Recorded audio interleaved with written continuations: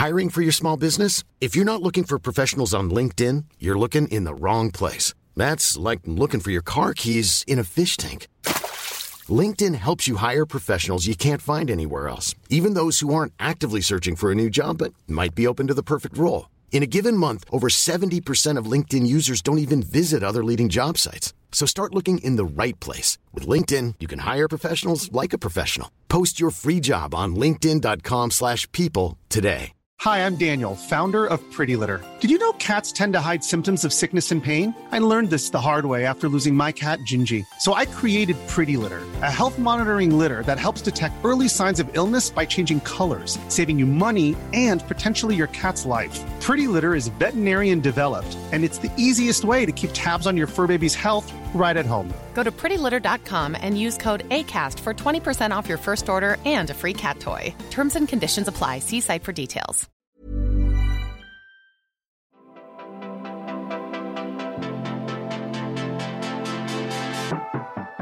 And happy Friday, everybody. How are you doing? I hope you're doing amazing.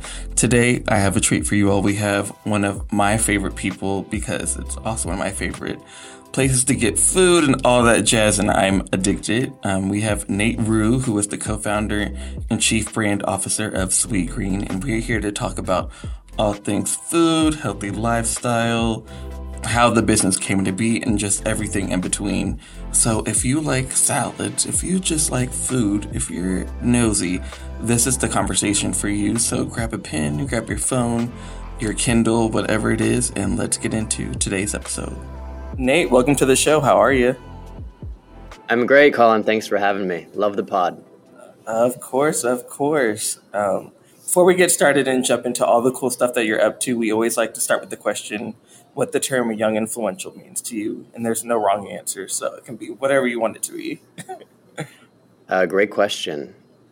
I feel like young influential, at its most simplest, it means kind of the ability to bring great people together. And by that, I mean, it doesn't have to be somebody who has a big social following. It could just be that one friend that always hosts like really great dinner parties. It's great at bringing people together and essentially has the ability to just leave people better than you found them. Come on with that perfect answer. Like, I feel like we're done. Like, we can all go home. But to rewind us back, take us back to like childhood, Nate. Like, were you always someone who was into food and sustainability and stuff, or kind of where did that stem from? Yeah, so I grew up in LA. I'm half Mexican, half Chinese.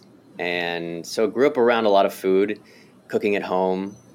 And I ended up going to college in DC, where I met kind of my two co-founders. And the thing that we actually shared was that all of our parents are immigrant, first-generation entrepreneurs. And so we kind of grew up in households where food was a big part of culture and community, and also where entrepreneurship was kind of a very much like an accepted thing. And so we shared a passion for building businesses and sharing meals.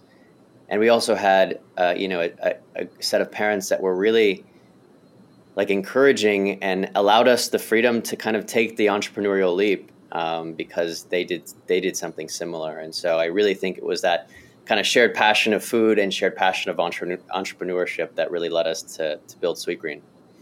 And did you like growing up, did you like to cook, or like how did you kind of like delve into that more growing up? Yeah, to be honest, I was very fortunate to have moms and grandmas that really were the main cooks in the kitchen, and just kind of being part of that experience from a young age, whether it was making dumplings or tacos or just being able to have a little bit more of this, like such a diverse mix of food and menus, was really the biggest inspiration for me. Come on, that's so dope. And like to fast forward, like in school and stuff, like how did you kind of continue with that entrepreneurial spirit and like all that? Did you study business, or how did you kind of start to cultivate those skills and that like desire? Yeah, so all three of us were actually in the undergraduate business school, and we studied business. But to be honest, it was really the fact that we met each other. We actually all took a entrepreneurship class, and we had to write a business plan, and I think that really sparked just doing something different, because a lot of our fellow classmates were, after school working on Wall Street or having big consulting jobs. And when we told everybody that we wanted to start a restaurant, they thought we were crazy. And we actually had no experience in running a restaurant, no experience in building one. And we decided that, you know what, if there's ever a better time, it's probably now, because we're already kind of used to eating pizza and sleeping on couches. So the opportunity cost of failing, right after school is much less than, maybe when you have a real job and, it's harder to leave. So we kind of made that decision senior year of college.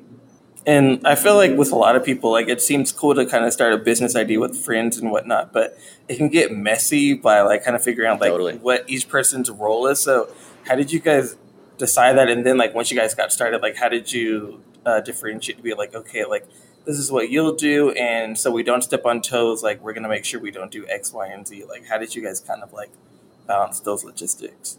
Yeah, so I've been fortunate to work with John and Nick for the last 16 years. So it probably, beyond most marriages, it's definitely a partnership. And the three of us still sit in the same office. So we do spend a lot of time together.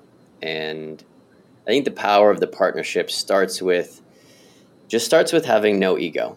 In the beginning, when we started Sweetgreen, like I said, none of us had any experience. It wasn't like one of us was a technical co-founder or had been a CEO before. We all were growing up in this business together. And so what we kind of set on in the beginning was just setting a set of core values for the three of us. And really at the heart of it was just having no ego. And so one person's crazy idea could go to the second person. They would make that crazy idea a little bit better. And then by the time it went to the third person, it would be an idea that we would launch. And so I think there is something powerful about the ability to have power in numbers when it comes to starting a company, and making sure that there's a kind of a set of aligned long-term goals, but also just that you're all really having fun while doing it. And I think starting a business is always, there's a lot of ups and downs, but if you're really focused on what you're trying to achieve with your mission and making sure that you also have a lot of fun around the way, then for us, it's really worked out. No, and I feel like that's true too. I feel like if you're not if you all aren't in alignment about okay, we're doing X, Y, and Z, and we're doing this, and like you said, take your ego out of it, it's gonna completely go the other way, because then somebody's gonna be well, I feel like I should be the one that should be the CEO because I'm the one that always brings all the deals, all the partnerships, and then somebody else is but I'm the best graphic designer. So it's you kind of have to put that aside for you all to kind of get on the same page. Completely. And for those who are listening who aren't familiar with Sweetgreen, can you give us kind of an overview and what your role is? So Sweetgreen is essentially healthy fast food, and our mission is to connect more people to real food and do it in a way that connects to culture and lifestyle. Today we have almost 200 locations, about 17 cities, and we employ over 6,000 team members. So what started in 2007 has now grown to almost 200 restaurants in 2023. So it's definitely a journey. I feel like even though it's much bigger than what it was, we definitely feel like we're in the very early stages of what Sweetgreen can become. And my role is really kind of leading the brand and marketing and the creative teams and how we tell our story. I think what we've realized is, even from the beginning, when we started, the food companies with the best marketing were traditionally the ones that were the most unhealthy. And we just saw an opportunity for a healthy brand to take some of those ideas and that playbook of really entertaining marketing and storytelling and leverage it for healthy food. And so that's my kind of world, is brand creative and a lot of the storytelling. And I feel like that's so true. Like thinking back on it, probably at the time people are like, "You're crazy to want to start a fast food like this. Like people don't want to eat that." And I feel like now we see different places that have like the healthy option, but like at the time, everybody was like, you guys are crazy. Like nobody's gonna go here." And so like, how did you guys kind of keep the momentum? I guess like you all three having the same vision to help too, but kind of how did you all feel like, no, we're different. Like this is something that we truly are going to believe in. So I feel like it can get discouraging when you go against the grain like that for a lot of people who are trying to start a business or a vision like that. Yeah, I would say first and foremost, we had each other. So we had a lot of shared upside, but also when things weren't working, we had each other to kind of commiserate with, talk through it with, and just kind of solution it. And I think that was really important in the beginning because we had a partnership where we could really kind of get through it together. But I would also say that we've never taken a traditional approach. We didn't follow the kind of blueprint of opening a franchise restaurant or thinking about traditional ways of marketing just because we didn't have a huge budget, and we still don't. And what was important to us was just trying to figure out the things that we loved as founders and how to incorporate that into some of the key business aspects. And so from early on, as an example, like music was such a big part of Sweetgreen. And when we opened our second restaurant in DC, it was meant to be our big flagship store in DuPont Circle. It was 3 times the size of our first one. And we spent a lot of time, we spent a lot of money on it. And when we opened our doors in 2009, we had 0 customers. And we looked at ourselves and we go, shit, this isn't going to work. Like we've spent all this money, we spent all this time, and we don't have any customers coming through the door. And so we looked at ourselves and we said, hey, we got to figure out how to do some marketing.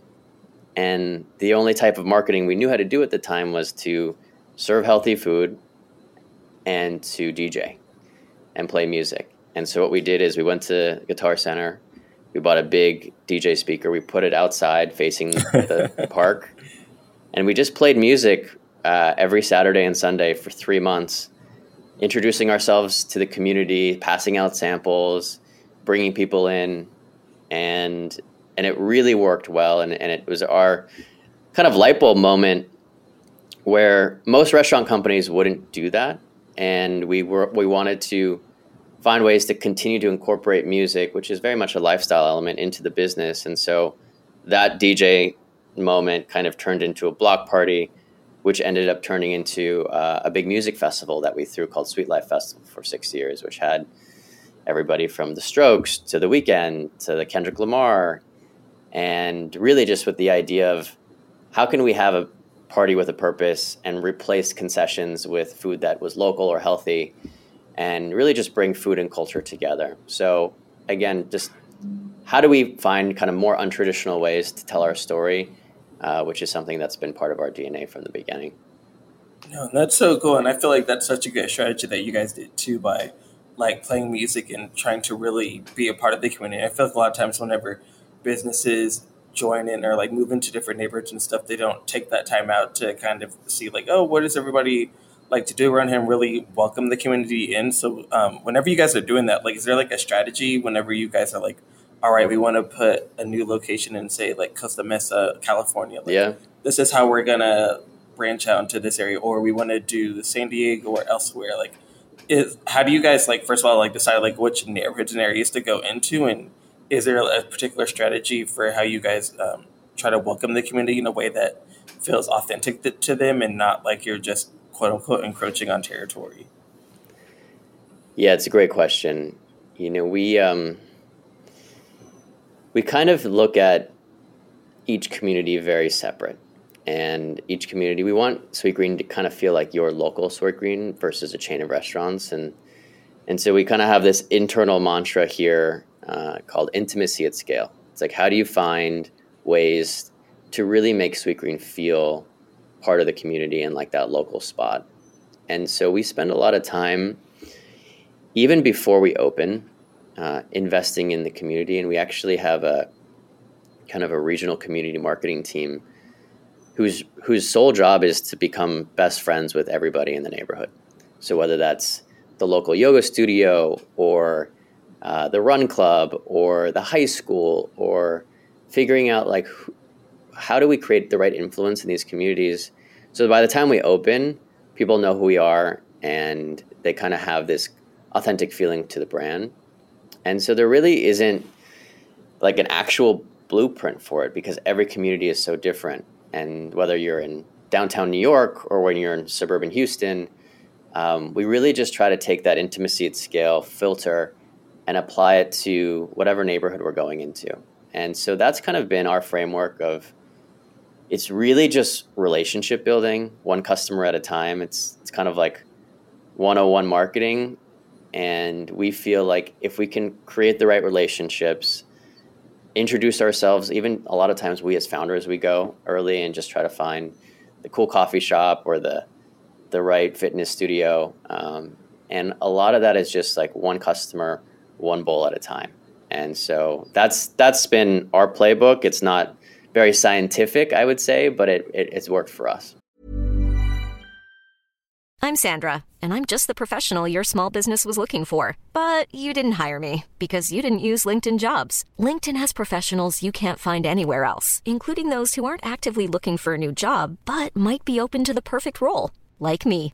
In a given month, over 70% of LinkedIn users don't visit other leading job sites. So if you're not looking on LinkedIn, you'll miss out on great candidates like Sandra. Start hiring professionals like a professional. Post your free job on linkedin.com/people today. Hey, it's Ryan Reynolds, and I'm here with Keith, co-star of my upcoming film, If, only in theaters May 17th. Do you want to tell people the big news? All right, I'll do it. Sign up now and you'll get unlimited for $15 a month and 6 months of Paramount Plus Essential Plan on us. MintMobile.com/switch. Upfront payment of $45 equivalent to $15 per month. Unlimited over 40 gigabytes per month. Face lower speeds. Videos at 480p. Active Mint customers by 531.24 get 6 months of Paramount Plus Essential Plan. Auto renews after 6 months. Offer ends May 31st, 2024. Separate Paramount Plus registration required. Terms and conditions apply if rated PG.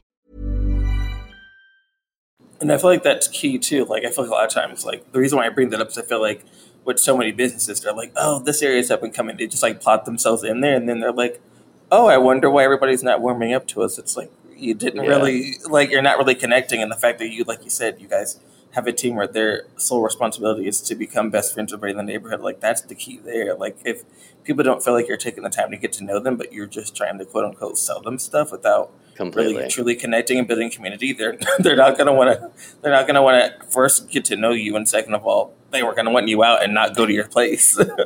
Yeah, and it gets harder as you get bigger. You know, I definitely think that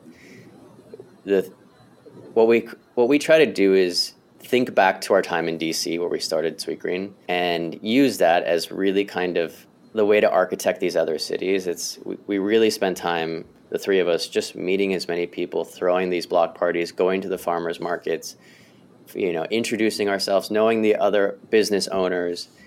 And it's just that, it's almost like that friend that you have in the city when you visit, who's like, I'm just going to take you out. I got you.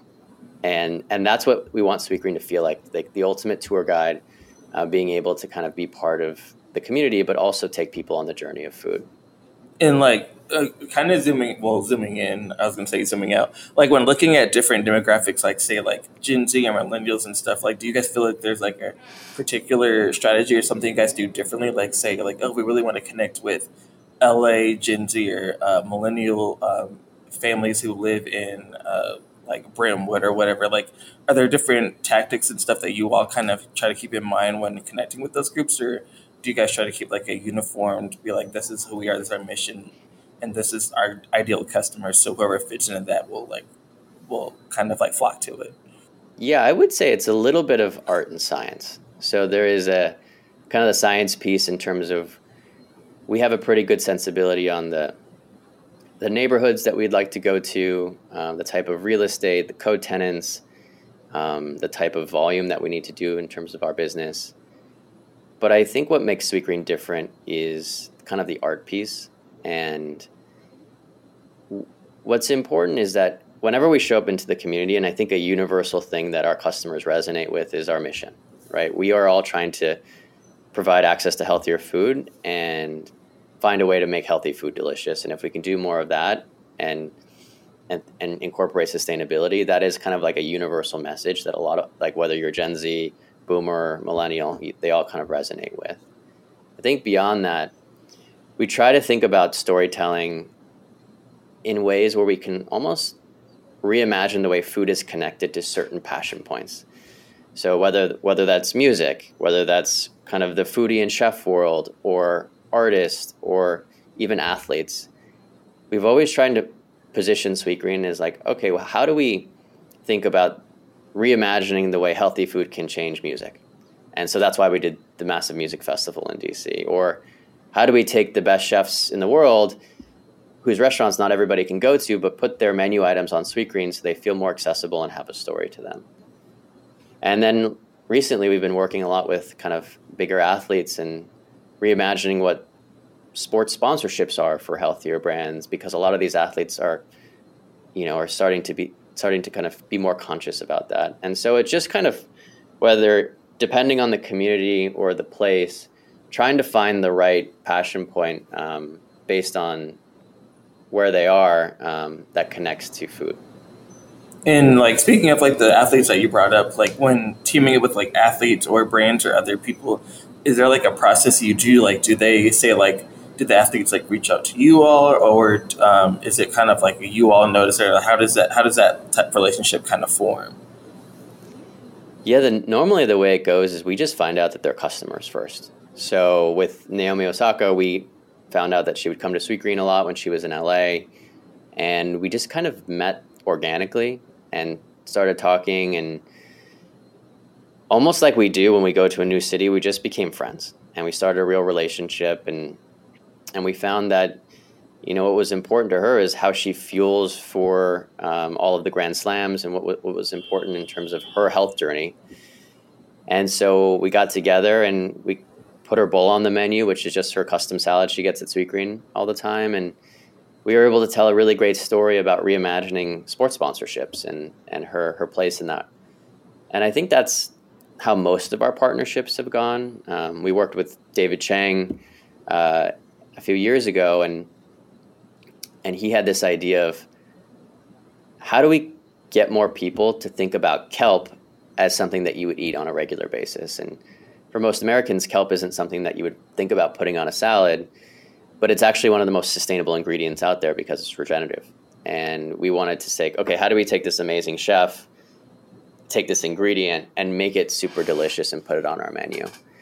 So just finding ways where it feels natural and interesting, and there's a little bit of depth to these partnerships versus just creating a bowl. Yeah, because it's like if you just get like an athlete or a celebrity to be like, oh, like stand here, people can now look at that and be like, okay, like that's clearly just like a cash grab or whatever. But if it's like you said, like someone who's an actual customer, then they can naturally and authentically be like, yo, I go here, and then their audience also knows where it's like, no, yeah, we do see her go. Like she always posts her bowl, or he always like takes a picture in front of the sign or whatever. So it's like everybody can like, they have the receipts in the back to be like, okay, no, they actually do go there. Or they actually do eat that or support that. Like this didn't come out of thin air.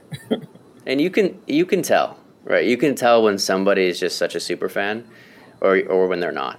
And I think that's what we're always just trying to define those super fans who are willing to kind of help us amplify our mission. And then like kind of like going back to our topic of like the music festival and stuff that you guys do, are you guys still doing things like that to kind of interact with the community and like bring music in, or what other types of ways are you all showing up like in person to interact and kind of build that way? Yeah, it's something we've actually talked a lot about recently, is how do you bring more IRL moments now that kind of COVID is somewhat over. Whether it's dinner parties when launching a new store in a new market, or hosting run clubs, or finding ways to kind of regionalize a little bit more of the experiential work that we do, is something we're focused on. And also finding ways to bring music back. It's something that the three of us are still really passionate about. I think there's the number one thing we hear from musicians is, I just really want to eat healthy on tour. And what's cool is like Sweetgreen, for the most part, is in a lot of the cities where people and musicians tour. And so finding ways to just get them the fuel that they need to continue their work. And so finding ways to think about how do we like reimagine what that looks like, and how do we think about incorporating music in a way that connects not just with one city and one festival, but in multiple cities around the country. Yeah, because I know, if, like, for instance, like, we have a Sweetgreen on our corner, so I was like, yes, I don't have to, like, get a burger and fries every night. I can, like, have something healthy. Because that is true, like, whether you're on tour or, like, visiting a city or somewhere, it can sometimes get tough where you're, like, just want to have, like, a healthy, like, snack on the go that doesn't cost me 3 arms and 2 legs, but I can quickly get in and out. So that is true, and I feel like we're now seeing that wave, like, Sweetgreen and others, who are, like, making healthy eating accessible no matter where you are. Yeah, and our value prop, like our way of thinking is we never want the brand to feel like we're telling you what to do. We never want it to feel prescriptive, like we're telling you to diet or lose weight. It's really more about how can we take you along the journey, tell you some stories about food, and for you to be able to make the decisions yourself. And from early on, we made this decision that we wanted people to feel like they could eat healthy but still have a drink with their friends afterwards, or like go to a music festival and still like eat quinoa, like these things that maybe you think of like mutually exclusive, like can go together. And even if you want to have a burger on Friday, like go have a burger, like we're the brand that wants to make sure that you feel like you're living your best life, but doing it in a way that fits for you. And Sweetgreen is a part of that journey, but we never want it to feel very prescriptive or that you must do these things, because that's just not who we are.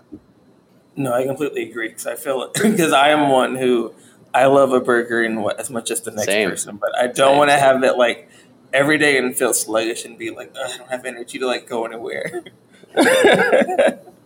And like for my last question, like what advice do you have for someone who's listening that's like, oh cool, Nate, love that you guys all like formed a business, but me and my like friends or siblings or spouse are trying to start a business and we're not on the same page. Like what advice do you have for someone who's trying to work with like a friend or family member and get on the same page with starting their business?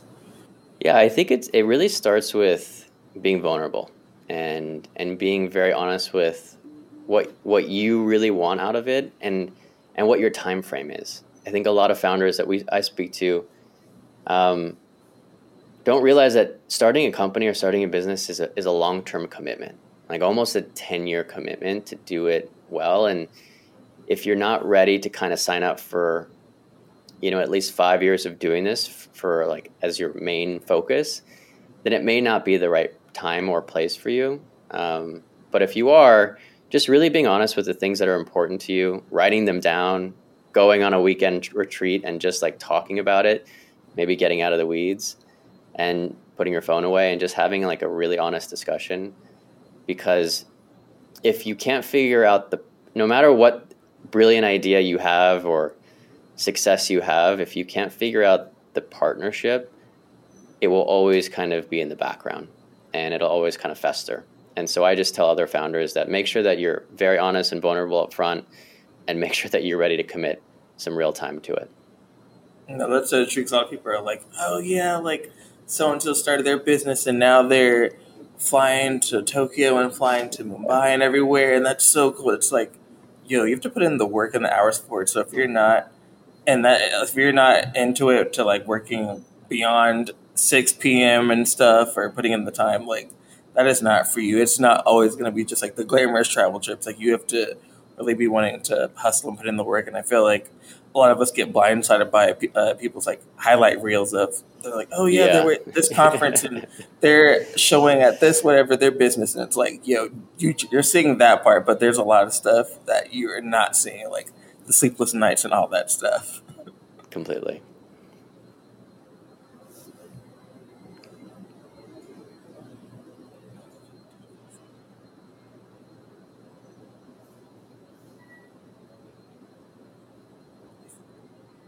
I think we froze for a bit. Are you back? I think we froze. Yeah, I'm here. Okay. I was like, I think we froze. we'll edit that out. It's all good. But for my fun question, if you guys were to do a large scale music festival, like what artists would you want to like partner with? I'm now curious of like who you would want to bring in. Like there's no, like, think of it as like there's no budget. You can bring in like whomever.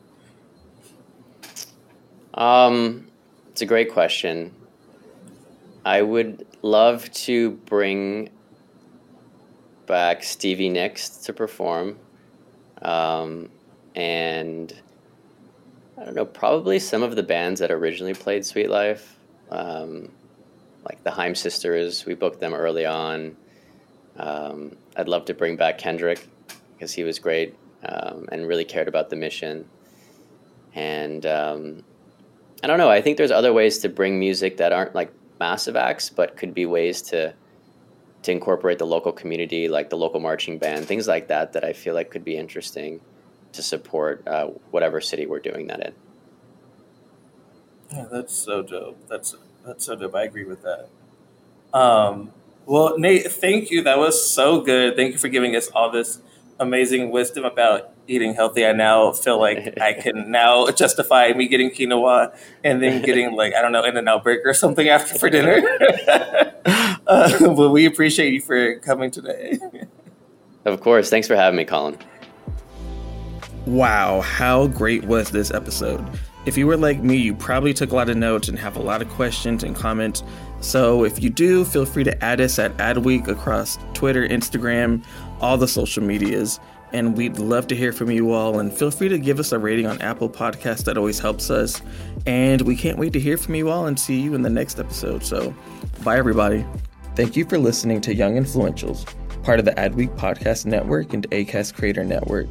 This podcast was produced by Al Manarino, executive produced by Chris Ahrens, and edited by Lane McGibney at Bountiful Studios. You can listen and subscribe to all Adweek's podcasts by visiting adweek.com/podcasts. Stay updated on all things Adweek Podcast Network by following us on Twitter at Adweek Podcast. And if you have a question or suggestion for the show, send us an email at podcast@adweek.com.